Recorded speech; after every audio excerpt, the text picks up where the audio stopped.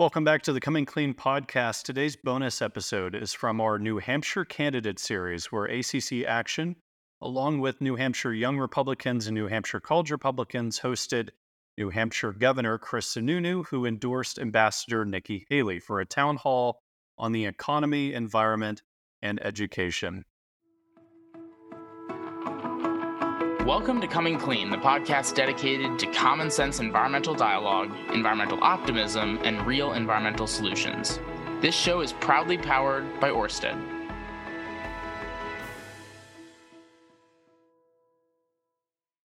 Thank you, Virginia. Governor, let's talk about a topic, the environment, which is... Oh, I thought we were going to go to the Patriots. Gerard Mayo, the new coach of the Patriots. We're all very excited. Right. Okay. It's a notoriously easy topic for Republicans to talk about, right?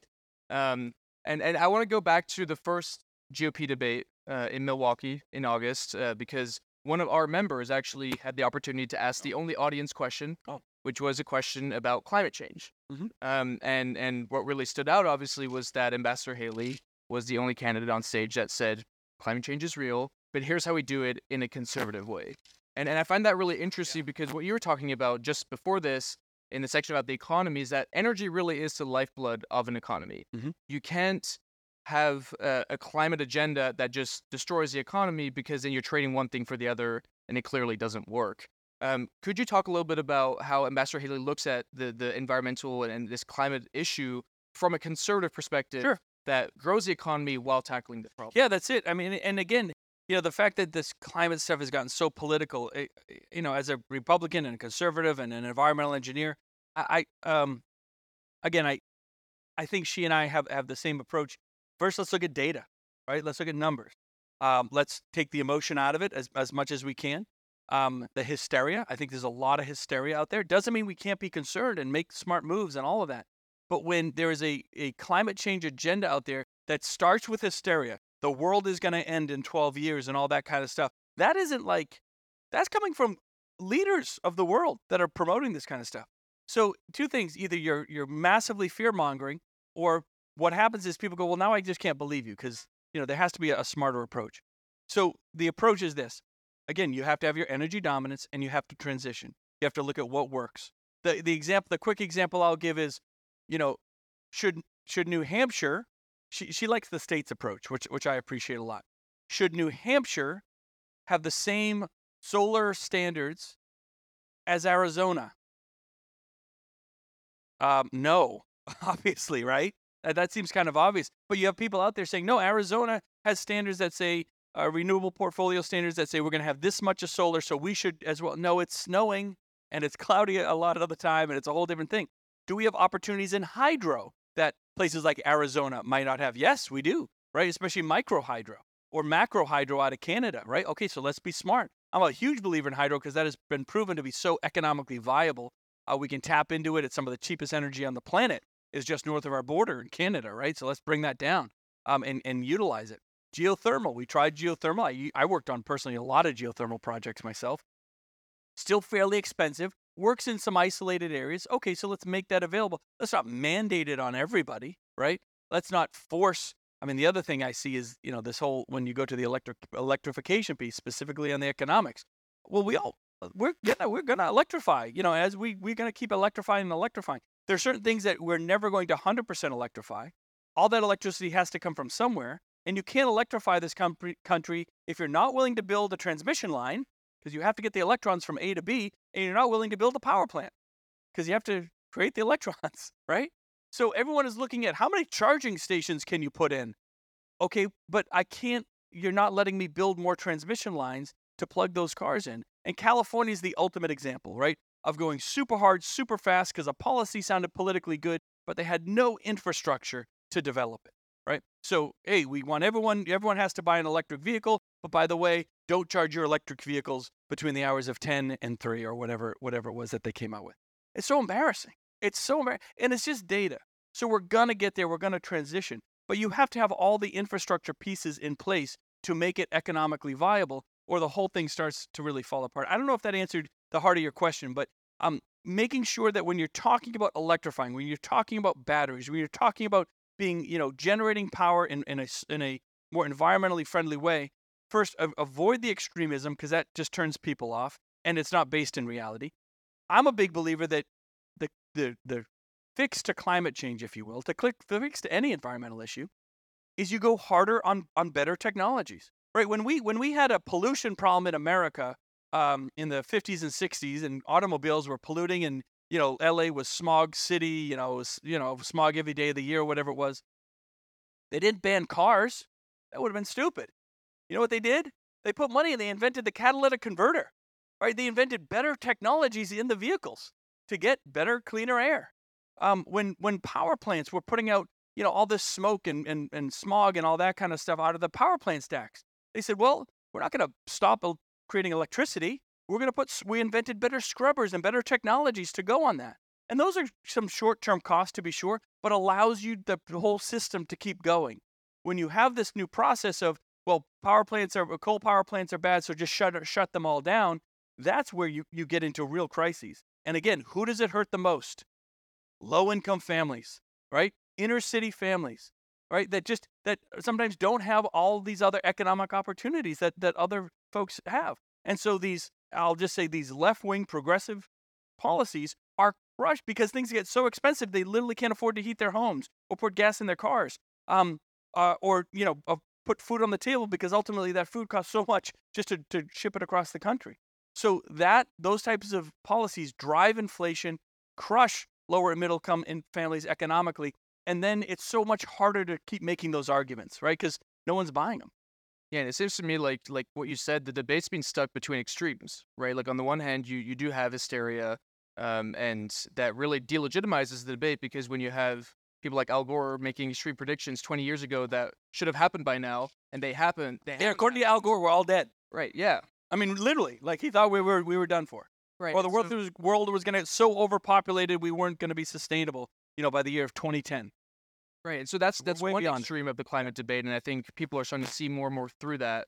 But I think we also have another extreme to the climate debate, which is that there is no problem, Right. that this is all just a hoax. And I think when a lot of young people, and obviously this is an event catered to young people on the right, young people look at that, including young conservatives, and they're not convinced. Oh, not at all. No, I think young people completely get climate change is real. It's something we have to tackle. And I've been arguing to my more conservative older friends that, again, whether it's a hoax, whether they say it's a hoax or it's just not real, don't worry about it, it's all fine. No way, man. We are losing the vote of younger Americans primarily over the environment. Like, that's the number one issue. Number two is the abortion issue, but even that is getting to be not as much of an issue because it's more state-driven now. But nationally, we're getting crushed and losing folks in droves because we're not addressing this in the right way. And the other thing is that the way you approach climate and environmental issues to the next generation has become a bit of heuristic. It's like, do you trust basic science, Right. basic facts? Like, do you care about our future? So if you tell a young person, look, it's all a hoax, then their instinct is like, well, why would I believe you on all these other issues? Exactly. No, that's right. But something you said as well, which I found really fascinating, is, okay, like we say this is real, we need to do something about it, acknowledge the problem, but then how do we go from there? And I think that's an opportunity for conservatives and Republicans to step into that and talk about what you were just talking about, that it's not about regulating, it's about innovating. Right. And that the best way that we can do this is by allowing ourselves to build things. That's right. To empower entrepreneurs, to reshore supply chains back to the United States rather than relying on adversaries like China. Could you talk a little bit about how Ambassador Haley looks at those issues? Yeah. How we can unleash the American clean energy. Sure. So I'm gonna pick on somebody because that's the way I always start. That was a joke. Let's look at what Obama did, right? So Obama came out and said, "Hey, we want more solar power," and he put hundreds of millions of dollars. Even Solera, I think, was the big example. $500 million of your money behind Solera, bankrupt in 2 years, because he wasn't investing in better technologies. That's where the government should be creating opportunity.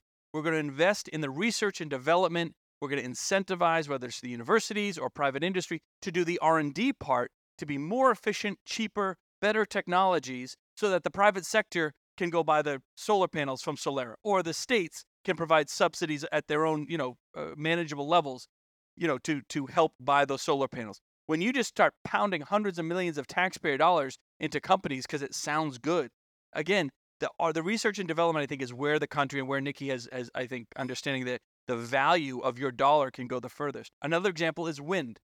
I love the idea of offshore wind because we have some of the strongest winds in the country just off the shore in the Gulf of Maine. We call it the Gulf of Maine because we got to name something after Maine, right? We give them lobsters and wind, but right off there are some of the most, highest potential for offshore wind.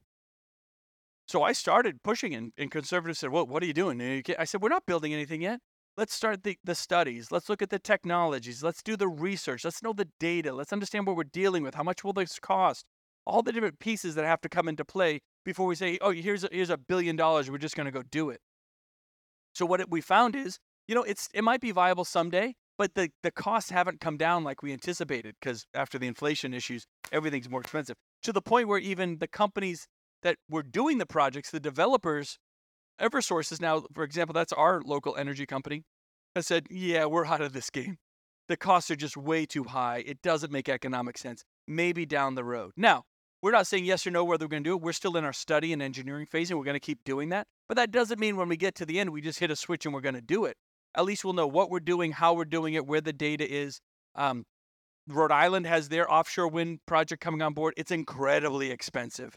I mean, what those taxpayers and the ratepayers now have to pay for the next 20 years in energy for that offshore wind is really, really expensive. You have the issue of natural gas, right? New England's at the end of the line, right? We rely a lot on natural gas. Almost every bit of natural gas comes through New York, right? It comes up through a giant pipeline through Albany, New York. Albany, New York, in case you haven't heard, is now like trying to ban gas stoves and ban gas everything. Scares the heck out of everybody in New England because if they started turning that valve down, we're screwed. I mean, really, we don't have another place to get. Would have to. In fact, it got so expensive last year to bring it in out of the Marcellus Shale. It was cheaper to buy natural gas from Europe, right? Which is astounding because they were having trouble buying it from Russia, right, because of the war. But it was really cheaper for us to have to bring in natural gas from Europe. So the whole point is we're all interdependent on each other. I think the government can be helpful there in trying to, whether it's new pipelines or whatever it needs to be while we make these transitions. Our overall dependence on baseload generation, whether it's a power plant or whatever it might be that uses natural gas, Seabrook, any of these. I'm going to get a little wonky here. On the hottest summer day right now, New England, because we're all tied together in New England, will use about 23,000 kilowatts. That used to be closer to 30,000, right? So our overall need on baseload generation has come down because we're getting smarter. We're electrifying more. We're not putting such demands on the system. We're finding other ways, whether it's solar or renewables or all this. So we're doing a good job getting there. But you can't just shut the system off, right?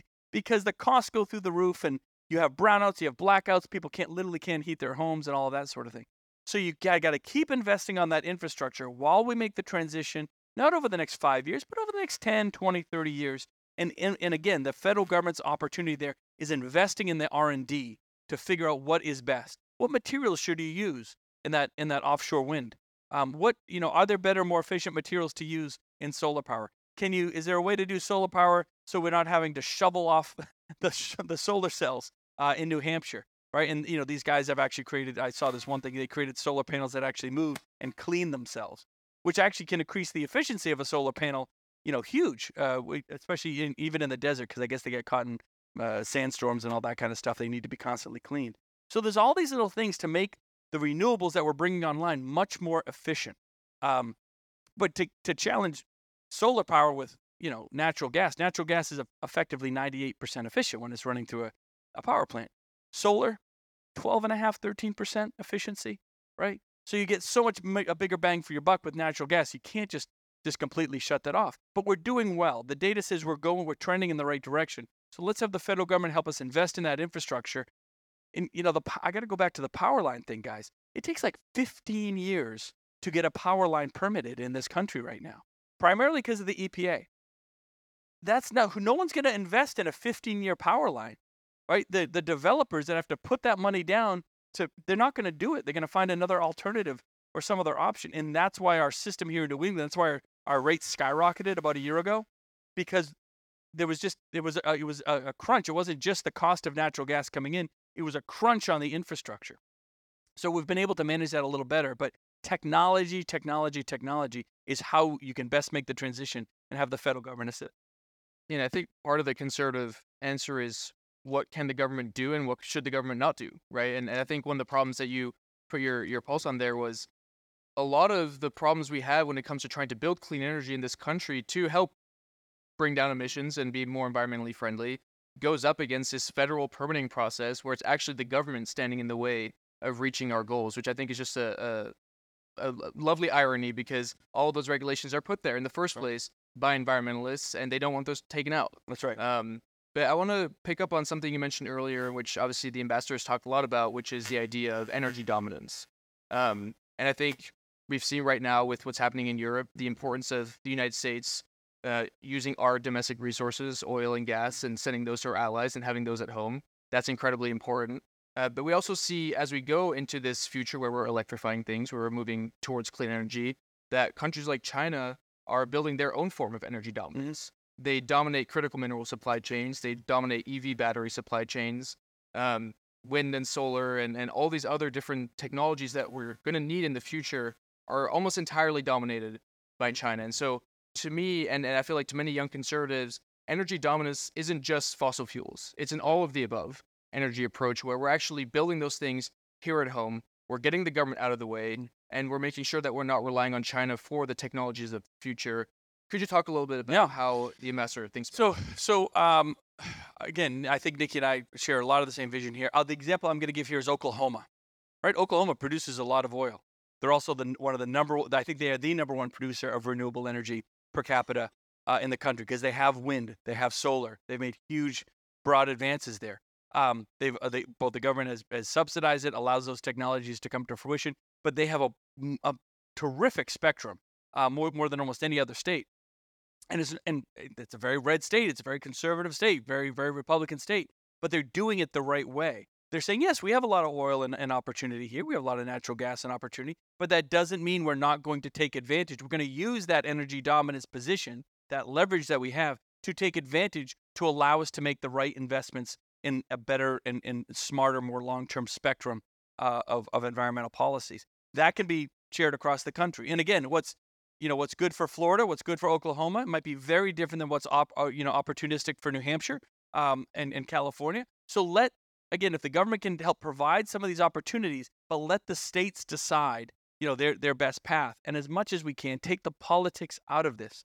It has to be based on data. It has to be on functionality. The thing that drove me crazy when I first became governor, and I'm big on hydro, and I was trying to get hydro out of Canada, and they said, if the dam's too big, if the hydro plant's too big, it's not renewable anymore. Only small hydro is considered renewable, and you get the tax credits and the credits for renewable energy. If it's too big, we don't consider that renewable. So if I was getting renewable energy from a big dam, nope, it's not renewable. Does that make any sense? The dumbest thing I ever heard. Just because it's a bigger dam doesn't mean it's less renewable. It's still the power of the river being turned to electrons to power whatever we need to electrify. So again, that's just politics getting in the way of good opportunity. So what does that mean? When we had the opportunity to invest and connect with dams, it made it less economically achievable to do that because they couldn't take advantage of things that small hydro could. Small hydro is great, but it's really expensive to maintain because you're basically maintaining 12 small dams is much more expensive to upgrade, to maintain, to keep all the systems and the parts working and the dams viable and structurally viable and all that, than one big dam, right? But you could get the same energy out of both, but the small ones are renewable and the big ones aren't. That's just an example of just really bad policy. I don't know who made that decision, but it was made either by law or by rule. But okay, so it forced us to only look at small hydro, and a lot of people are getting rid of their small hydro plants. They don't want them. They're too expensive. Towns have them. They're like, we don't want to do this anymore. So they're getting out of the business of it. The state could buy that and take it over, and in some cases that we do. Or private individuals own private dams and private waterways, and they sell the power back to the grid. That's great. But now a lot of those folks are saying, well, we just don't want to be in this business anymore. So a lot of those smaller ones are disappearing. So again, it's not necessarily, you don't want the state buying all the power plants. You don't want the state controlling the energy market. You want the state creating a free energy market. That's what ultimately will drive the prices down and allow us to make bigger investments into better spectrums of renewables. Again, allowing each state to kind of find their path. Cool. We're gonna go into a few quick questions from the audience. Sure. But before we do that, could I just get you to in 30 or 60 seconds, just give a quick pitch on what is Nikki Haley's message to young people, including young conservatives, who care about climate change, care about the environment, they want to do it in a way that works for the economy. Look, the answer to climate change is taking, I think, an all of the above approach, being smart, making that transition, investing in those technologies, making sure those things happen. It's not climate change denial. It's not a climate change extremism. It's allowing that free market to happen as best as it possibly can, while the government can assist with research and development and making sure that each of the states, each of the regions can maximize on the renewable energy resources that best fit their needs, not just a one-size-fits-all out of Washington, D.C. Awesome. You kept that under 60 seconds. There we go. Rest. All right, questions. Isaiah. I got ready to do this. Very encouraging of young conservative words about climate to hear after climate change in the debate. One of the things that was also refreshing to hear was for talking about how China and India are major emitters, hours and other greenhouse gases. What's your plan to get those countries, other areas around the world, also decrease emissions such? Yeah. So, I mean, the way I can probably best describe it is making sure that we have economic leverage over those countries allows us to make demands of them. So it could be a demand, just to go off topic a little bit, it could a demand that they go after their fentanyl, the factories that are making the raw materials for fentanyl and drugs, shipping to Mexico and coming in here. It could be a demand that they're going to, instead of building 100, I think they did 100 coal plants 2 years ago. China built 100 coal plants in a year, 2 a week they were putting online, right? Enough.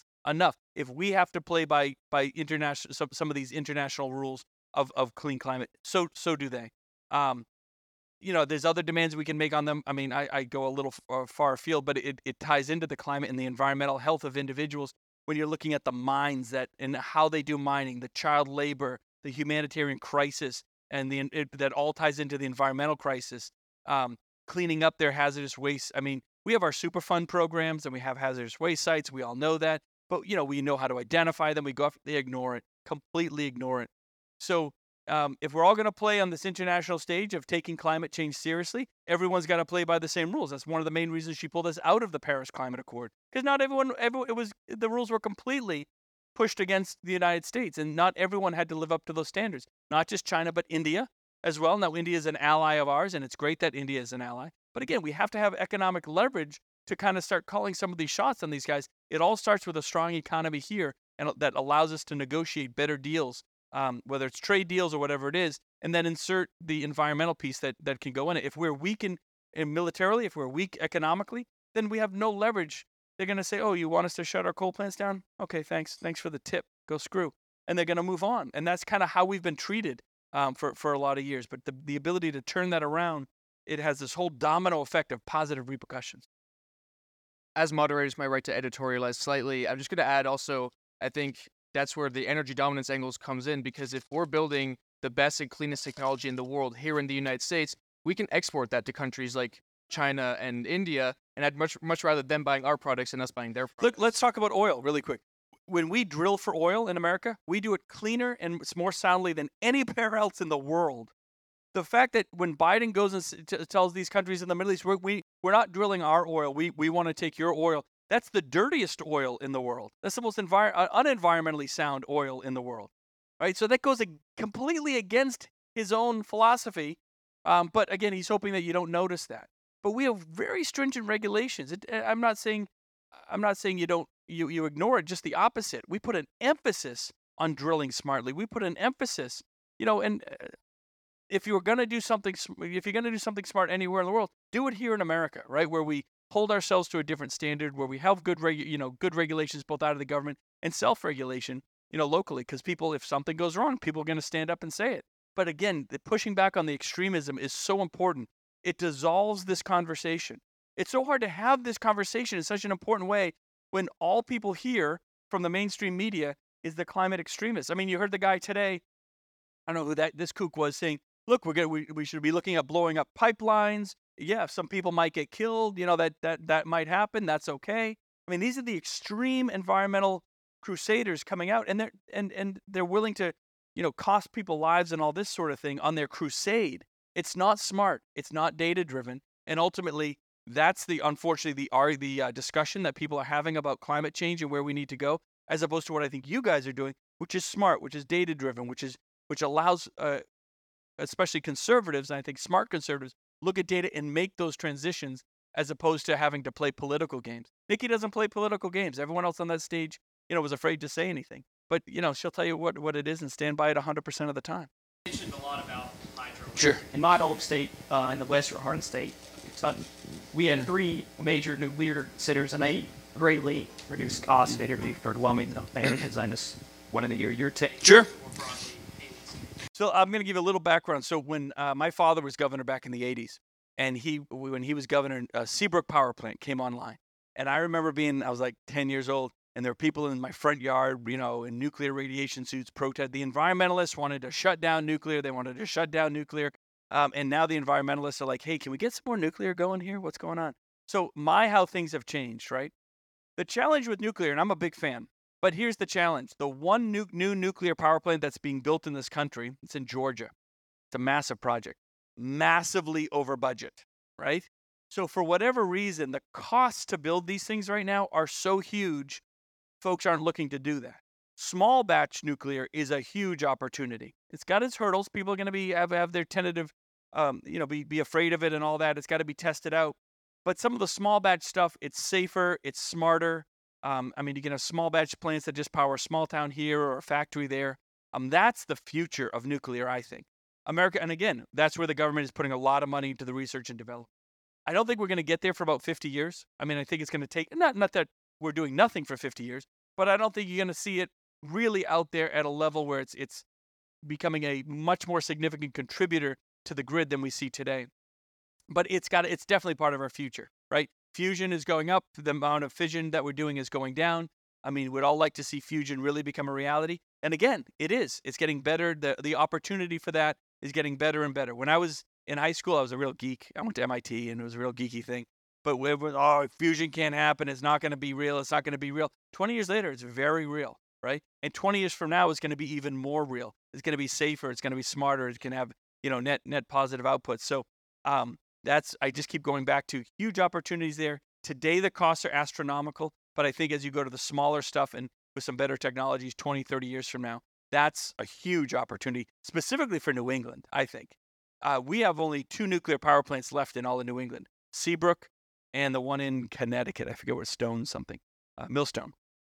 They've got rid of Plymouth. They got rid of the Yankee power plant in Vermont, and it was mostly driven on politics. They needed upgrades. Don't get me wrong. They needed upgrades. They needed to be fixed and cleaned up and all that. But you can do that. You don't have to just shut it all down. But everyone had it in the mindset, just shut it off. And when you're all together in New England and you're at the end of the line for natural gas, and last time I checked, no one's found any oil yet underneath.